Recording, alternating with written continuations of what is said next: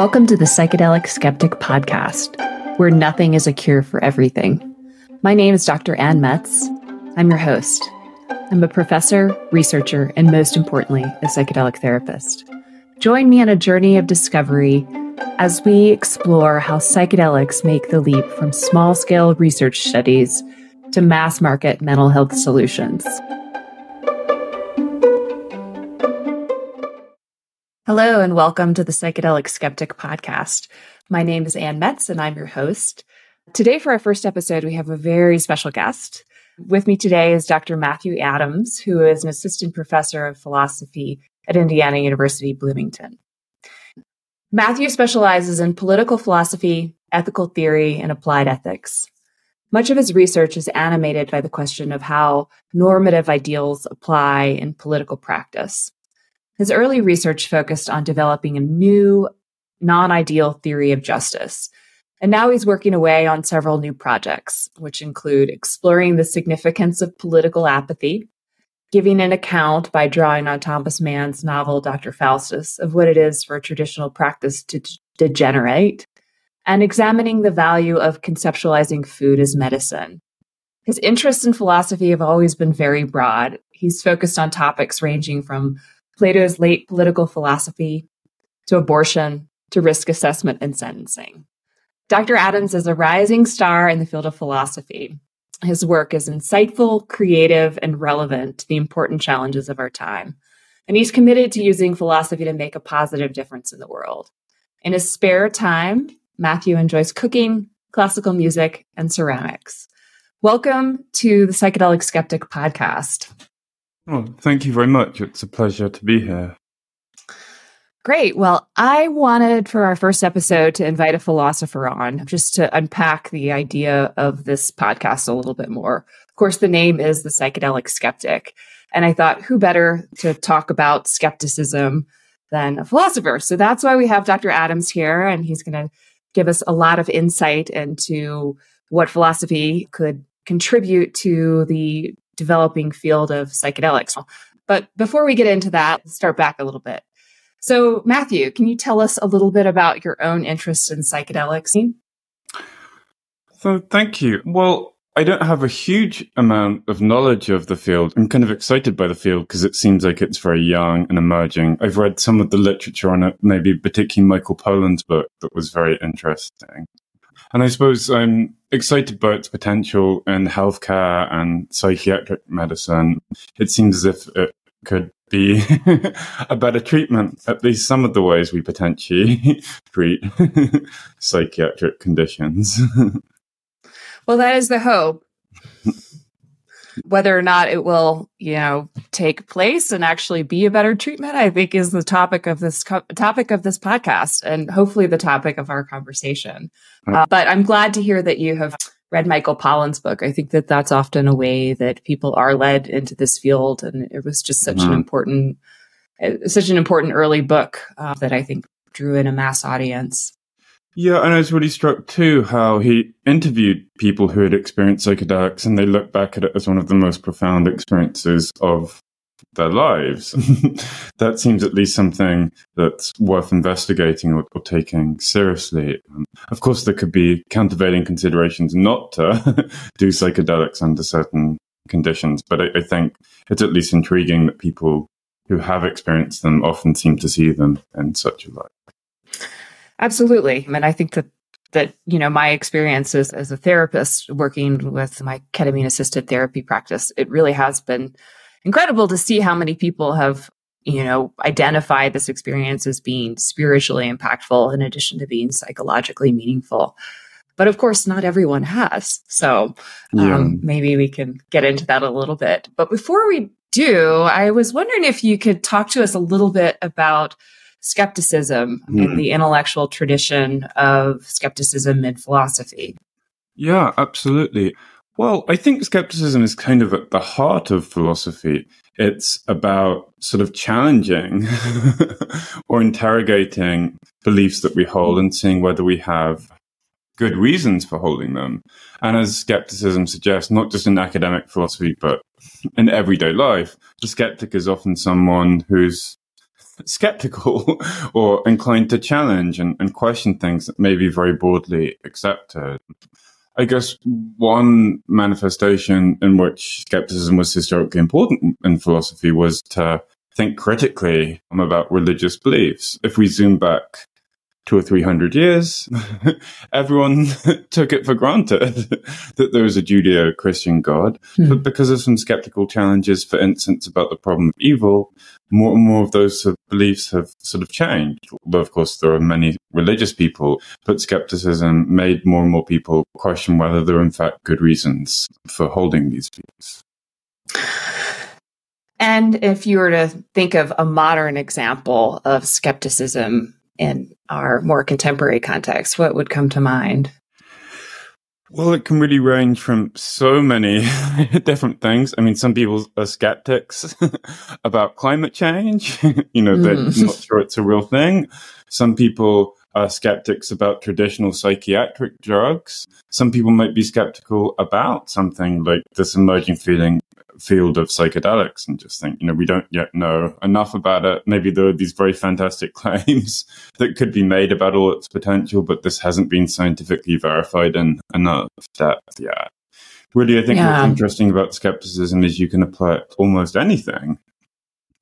Well, it does sound like a useful place to begin as we sort of see more psychedelics coming into the mainstream and as they become approved by the FDA as treatment for psychiatric conditions, and as they are permitted in community contexts like they are in Oregon. And I think what you said really brings up an important point, that these studies that we have are really promising and they're really exciting, but they're also really small, and they're in these very controlled settings of research studies, which have such so much emphasis on fidelity, so that every person who goes through the treatment to some extent experiences the same conditions. Yeah. And it's, of course, very different when we generalize to the world where this is something that's going to be done in people's offices or in community mental health centers or in hospitals, where we just have a lot less control over the details and certainly probably less time too. So to me, that's one of the reasons I wanted to do this podcast, was just to really, press the pause button a little bit and think through how this is going to become a mass market treatment from research studies. And as you say, one thing in any medical context that can be tricky is scaling up very quickly. We don't know even if it has been successful, as you say, on a small scale, we don't know what would happen if it was something that was done by hundreds of millions of people. There could be all sorts of culturally unexpected side effects, and people might start to abuse them recreationally in certain ways. Sure. I mean, abuse, people having adverse experiences, traumatic experiences, the opportunity for abuse is certainly real as well, too. And then also just the sort of basic idea of a lack of efficacy, that this isn't going to work for everybody, just in the same way that psychiatric medication or talk therapy hasn't worked for everyone. It's true. So from your position as a philosophy professor, how do you really see skepticism shaping the discourse around psychedelics? Or in other words, how could skepticism be useful as we talk about this emerging field? Well, I think some of the things we've already said maybe have some implications for this point. We should at least, I think, even if you're supportive of the rough idea of psychedelics, it's, I think, healthy to have at least some degree of doubt about potential challenges that could emerge. And in fact, I think confronting these skeptical challenges could just be very beneficial. It could allow us to seep in some potential pitfalls and to make them better. I think maybe a kind of different side of skepticism is just to sort of say that maybe some skepticism could motivate something like psychedelics. As we were also saying earlier, it doesn't seem as if a lot of the treatments we have for many medical conditions, particularly psychiatric conditions, are yet entirely optimal. We might be skeptical of things like Prozac or other antidepressants. And so I think that type of skepticism should at least maybe motivate exploring other options that have the potential to do better. And I think skepticism can be helpful in that way too, to sort of support the field. Right. So that it could be useful and also something that can help refine what it is that we're doing and keep Yeah. us intellectually honest about what it is that we know. As you were saying that, I was having this sort of image of psychedelics being this very alternative treatment that has been set, I think, in contrast to the mainstream of psychiatric treatment. And then very soon it's about to become the new treatment, that it's Hmm. endorsed by the American Psychiatric Association, Hmm. the American Medical Association. We now have CPT codes for it where we can, bill Medicare and Medicaid for it, hopefully. And what a shift that's going to be culturally to Right. go from something that's outside to mainstream to inside. Yeah.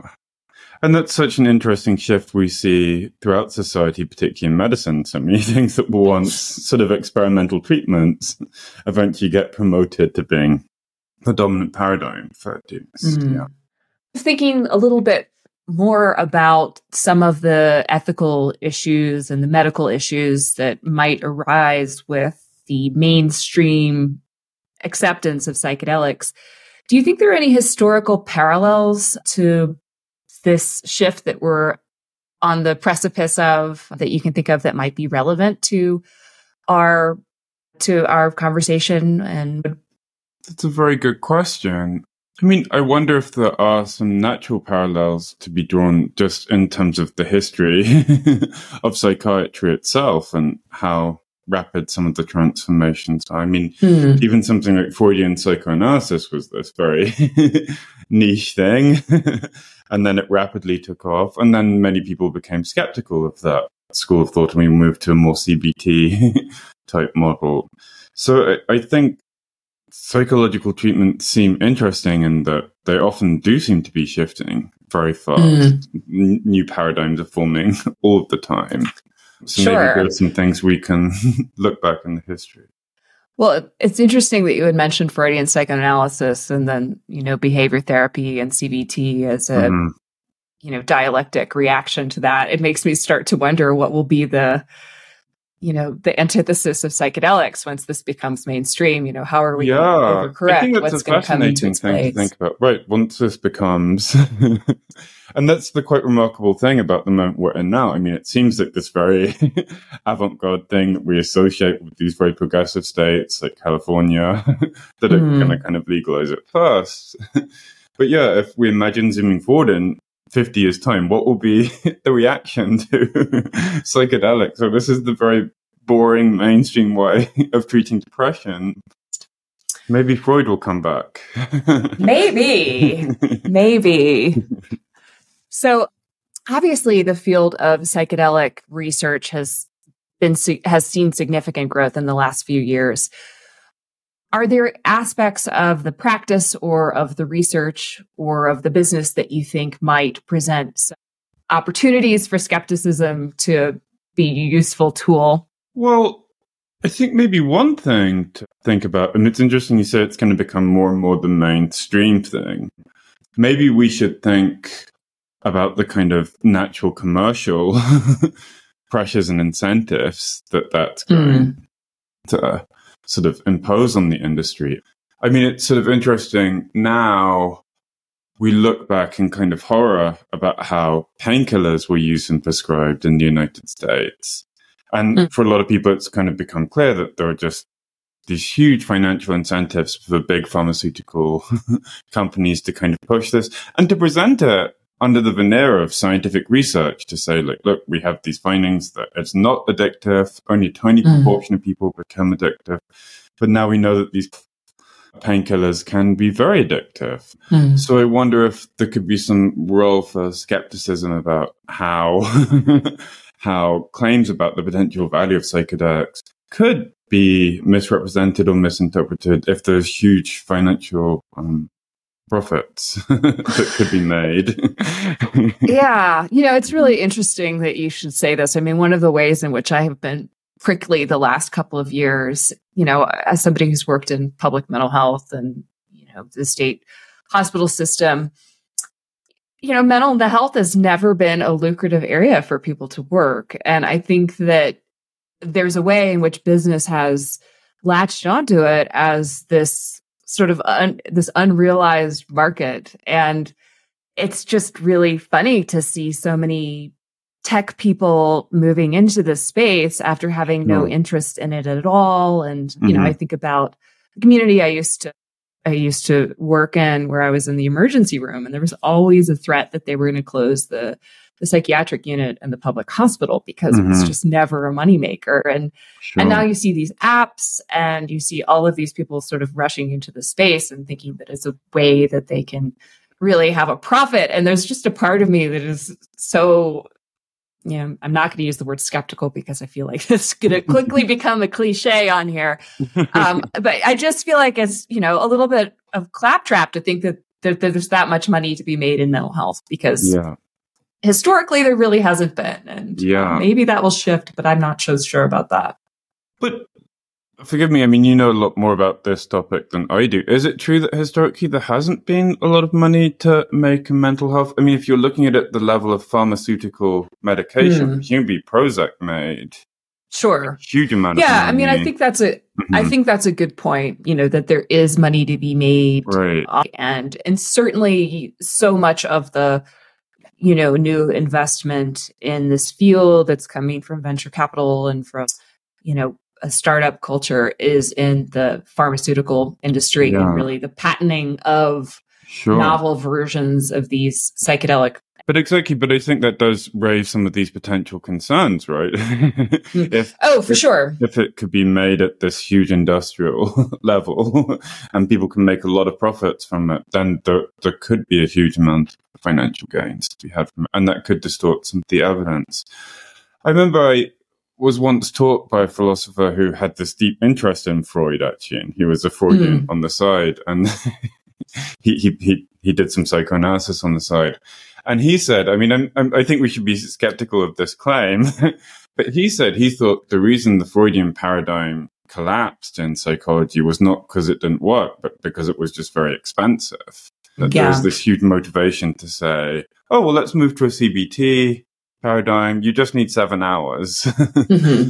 Now, I'm not sure that's right, but it's a kind of interesting case of saying you can kind of see in a capitalist society, particularly in countries like Germany or Britain, where we have state funding of medical care, that it's not so popular politically to say, like, yeah, we can get people well, but they have to come to a therapist for 10 years. Sure. It sounds a lot better if we can say, oh, no, we can just give you these strategies. That means you're going to be well in a few weeks. Sure. Yeah. And I think that you're totally right. I think that philosopher is very, I mean, I obviously was not around then, but, you know, I feel, you know, obvious the pressures within the managed care system of making sure that you're using what we would call a brief model of treatment. So even if you are doing psychodynamic work, you want it to be like accelerated psychodynamic work, and that there's this sort of idea that, you know, that we can have outcomes quickly, and that the financial pressure of that is, you know, kind of what drives that. Yeah. So obviously, on the one hand, there's a reason to be concerned about the profit motives of companies coming in and just the idea that this is an emerging market that we're here to exploit. But there are some real potential benefits of psychedelics. And, you know, as we're sort of rolling this out and we're expanding it and we're answering all these questions around training and education and licensing, you know, how do we sort of balance the benefit of a real, in many cases, life-pressing need for treatment with the fact that we should be cautious and careful? I think that's also a really tough question. It reminds me of, again, to maybe draw a historical comparison, but I think this might be an apt one. One controversy during the AIDS pandemic, and in fact there's this Hollywood film, The Dallas Buyers Club, that the FDA said, well, look, these drugs that could be used to treat AIDS in an advanced form, they haven't passed the right scientific tests, so you can't have them. But then a group of very ill patients very reasonably sort of said, like, yes, but we're expected to die in 6 months' time. We don't care if the drug hasn't been properly tested. We just want to try anything, given how desperate our situation is. So I think that these types of cases show there can be a kind of trade-off between rigorously scientifically testing something and giving a chance to people who are in a very bad state. Now, I'm not sure how we should try and navigate that balance in the context of psychedelics. I mean, I take it a lot of the things that people might be treated for psychedelics aren't going to be life-threatening diseases in which they're going to die in 6 months if we don't have some new wonder drug. So perhaps it's not going to be as analogous to this AIDS type case as it should be. But still, even if that's true, things like depression and some of the psychiatric conditions that psychedelics can test are very debilitating for patients, we know. And some patients try many treatments and they don't really get anywhere with traditional therapy or drugs. So I think there are going to be some hard questions, even if there are risks of doing psychedelics. If people consent to trying them, should we allow them to do them, particularly if they are having a lot of psychiatric issues that can't be dealt with seemingly by other traditional methods? Yeah, that reminds me that, the FDA has had this right to try program for psilocybin therapy that, people with terminal illnesses have been granted the right to try psilocybin therapy. Right.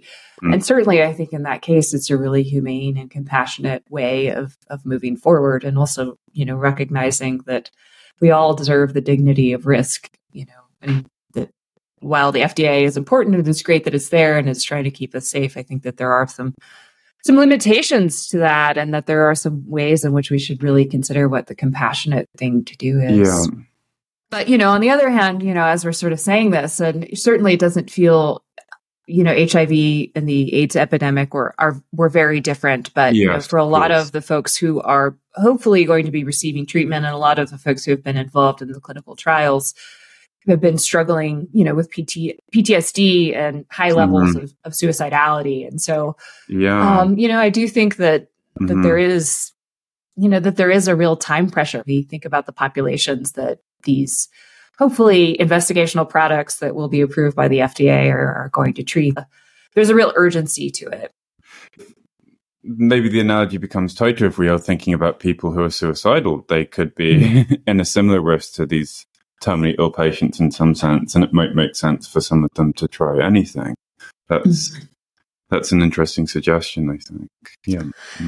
Yeah, of course, there certainly have been of cases of completed suicides with people who have been treated with psychedelics. Of course. You run the risk when you're working with, a population that is really struggling and is really vulnerable, that is a potential adverse experience from those drugs, and something that I think hasn't really gotten much media attention. That they're certainly in the ketamine trials for the FDA approval of Spravato, there were completed suicides, and in the community, which has been using ketamine as an off-label treatment for mental health issues, there certainly have been additional suicides. So, yeah. These are complicated trade-offs that we have to make. Yeah, definitely. Yeah. And I think maybe we can use some of the tools of philosophy to clarify some of the trade-offs, but I think answering them is a much harder question. Sure. I certainly don't know how to answer these trade-offs. It just seems as if they are there, and we should be aware of this type of moral complexity in these cases. Tell me some more about these philosophical tools, Matthew. Well, I was just meaning to try and clarify the concepts and the potential trade-offs and philosophical schools in a very broad sense. To sort of shift our conversation here, obviously you're somebody who works in the humanities, and I'm curious what you see as the role of the humanities in helping us to shape this emergent field. Yeah. Another big question. So do you mean how the humanities can shape the field of psychedelics, or what psychedelics can teach the humanities? Well, those feel like two very different questions. Yeah. Which would you like to start with? Well, maybe I'll start with the second one. I mean, I think to circle back to Michael Pollan a tiny bit, it just seems very interesting to consider the phenomenology of taking psychedelics. And that seems as if it could almost be studied as literary texts are, as a sort of insight into features of the human condition. So I think from that point of view, that will be exciting. I think maybe in terms of what the humanities can contribute, it seems to me one kind of intended function of psychedelics is that it expands your imagination or your worldview or makes you sort of see the world slightly differently. And I think studying the humanities like philosophy or literature or history is intended to do some of these same things, maybe in a slightly slower intellectual way, but to get you to sort of question how you view the world, to see new potential ways of framing the world. Perhaps sort of studying the humanities might make you curious about psychedelics and exploring this in a slightly different way. I think that it's interesting that you would bring up that the humanities really offer you this new lens, and I would argue a meaningful lens. And I think that one of the reasons psychedelics feel so appealing right now is that we're just living in late stage capitalism after a pandemic. And it just feels like we're surrounded by this nihilistic system where nothing really matters and we're disconnected from one another. And the draw to psychedelics is feeling self-transcendence. That's interesting. Yeah, I mean, I think this connects with some emerging research interests I have with apathy. I think apathy is such a kind of defining feature of our time, as you say, maybe particularly in this post-pandemic world where there's a feeling of isolation, a feeling of political disenchantment that's growing. And yeah, it's interesting to consider how that might motivate a move towards something like psychedelics. Could you tell us a little bit more about your work on apathy and political apathy? This gets a little involved. Well, can I say something else? Yes, by all means. More relevant. I mean, as the podcast is the Psychedelic Skeptic, maybe let me say something that I think might be relevant in this sense. So I agree there could be this pressure towards taking psychedelics in the face of apathy and social disintegration. I wonder if there might be a sort of leftist critique of this, though, in the sense that this type of response might have some type of individual transformation, bring some form of individual solace. But there's a worry maybe if we're just exploring our own private worlds through psychedelics, that could sort of accelerate the process of fragmentation and isolation and maybe not achieve the type of solidarity that we need in the face of this apathy. I mean, I'm not sure. Again, it depends on maybe how the practice of psychedelics works. Maybe there is a more communal way of doing it that breaks that down. I guess I just wonder if it becomes a sort of standardized psychiatric product, whether it could be something, perhaps like recreational drugs like alcohol that we use that could sort of increase loneliness or isolation from society. Sure. That they, rather than, going out and connecting us to others, it's just, a bending back on one another and isolating us. And, much like traditional mental health care, I mean, obviously, there are a lot of people out there that are enthusiastic about group therapy, but the number of times I have encouraged someone to join a group because I think it would be really helpful and beneficial, and there are results and outcomes that can come from the group environment that you can never get in individual therapy. People just kind of dismiss it. They feel like their pain and experience is so private and shameful that to sort of share it in a group would be, an experience in humiliation. And I guess I think that maybe group psychedelics might be a way of combating that critique a little bit, but I'm also being realistic that most people who are going to want to do this are going to prefer the individual experience. Right. Particularly if they feel self-conscious about it. Yeah. Yeah, I mean, it is a really unnerving thing to be incredibly vulnerable and in front of a bunch of other people too. It's not like a group therapy where you could just sort of choose to speak or not speak. I mean, you're really in this non-normal state where, your physical body is, you're not in control in the same way you usually are. So. Yeah, I guess it's interesting if it becomes more mainstream, if we could ever imagine that it would become analogous to sort of casual social drinking, whereby people go out for a very small dose of a psychedelic communally. I don't know. I think maybe Burning Man is an example of casual group psychedelic use in a I social see. Yeah. context, which obviously neither of us are participants in. Well, maybe we could ask kind of one more question that I think Sure. is related to your interests in theories of justice. And a big issue in, I would say, psychedelic conversations involves the Mm-hmm. idea of cultural appropriation, cultural appreciation, and then just the need for indigenous reciprocity. Obviously, plant medicines have been embedded in cultural traditions for many, many thousands of years, often with indigenous people. And really, the medicalization of those treatments has been criticized as a form of colonialism. I'm sort of curious about your thoughts on this sort of cultural appropriation and maybe what we can do to help create a just system of psychedelics. Gosh, yeah. Very big questions, but important questions. Well, yeah, I wonder if it partly depends on how the practice of psychedelics is done. As we were saying, I mean, the more it shifts towards a kind of purely medicalized thing of taking a product and selling it, the more that maybe does seem like cultural expropriation. Maybe there is a way of trying to integrate it with some of the more respectful cultural roots. I think if you don't mind, I also might like to shift just to raise a sort of different related concern when we're talking about the justice of it. And that seems to me there are going to be a lot of concerns of justice about the access to psychedelic drugs. As we're all familiar with in the United States, there are problems of access for all drugs because there isn't a nationalized healthcare system.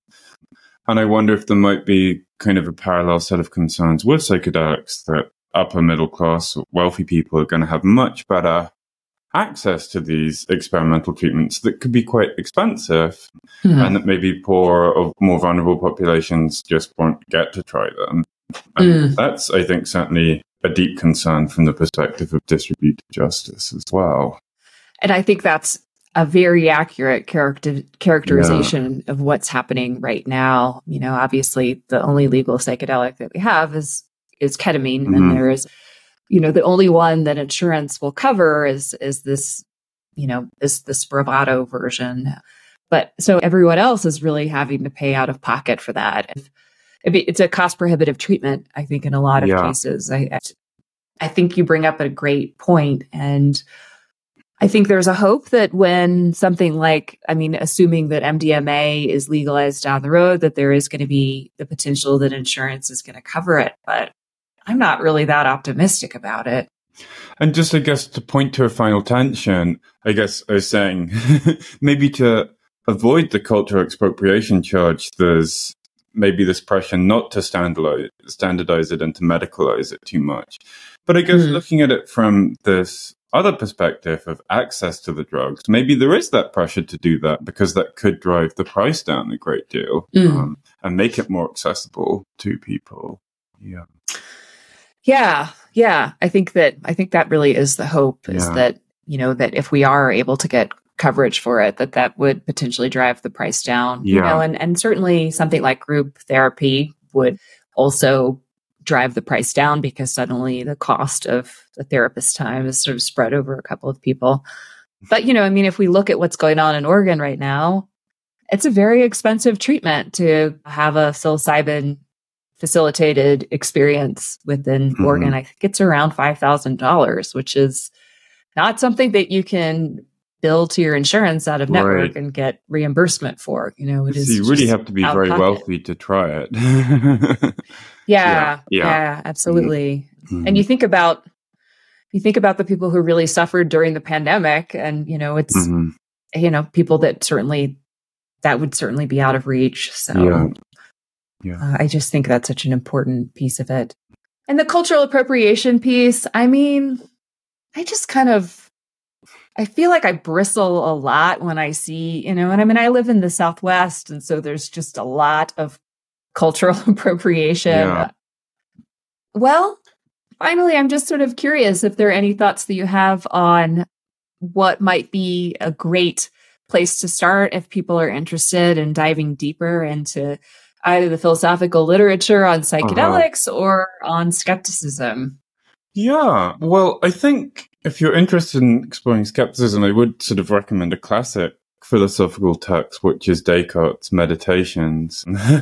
And here he's just sort of thinking about all of the beliefs he has and thinking about whether he has good reasons to hold them. And I think this could be a good text for kind of bringing alive how you can sort of think through skepticism and challenge all of your beliefs. And although it's written so long ago, I think it's still something that seems very vital and speaks to our own times and predicament. Certainly, to the extent that psychedelics make us aware of consciousness, it feels almost like it's a companion piece of literature to that personal experience of recognizing that the basis of existence is not stuff or the body, it's our consciousness. Well, great. Well, Matthew, thank you so much for speaking with us today. If folks are interested in contacting you or learning more about your work, where would they get a hold of you? Well, they could check out my website or email me. My email is mra10@iu.edu. Excellent. Well, I'll put that in the show notes. And I really enjoyed our conversation. I feel like it was very illuminating. And it also really set the stage for what I hope are continued conversations about the ways in which we need to be mindful and intellectually honest about what it is that we know, and also careful and cautious. So thanks so much for your time. Thank you so much for having me.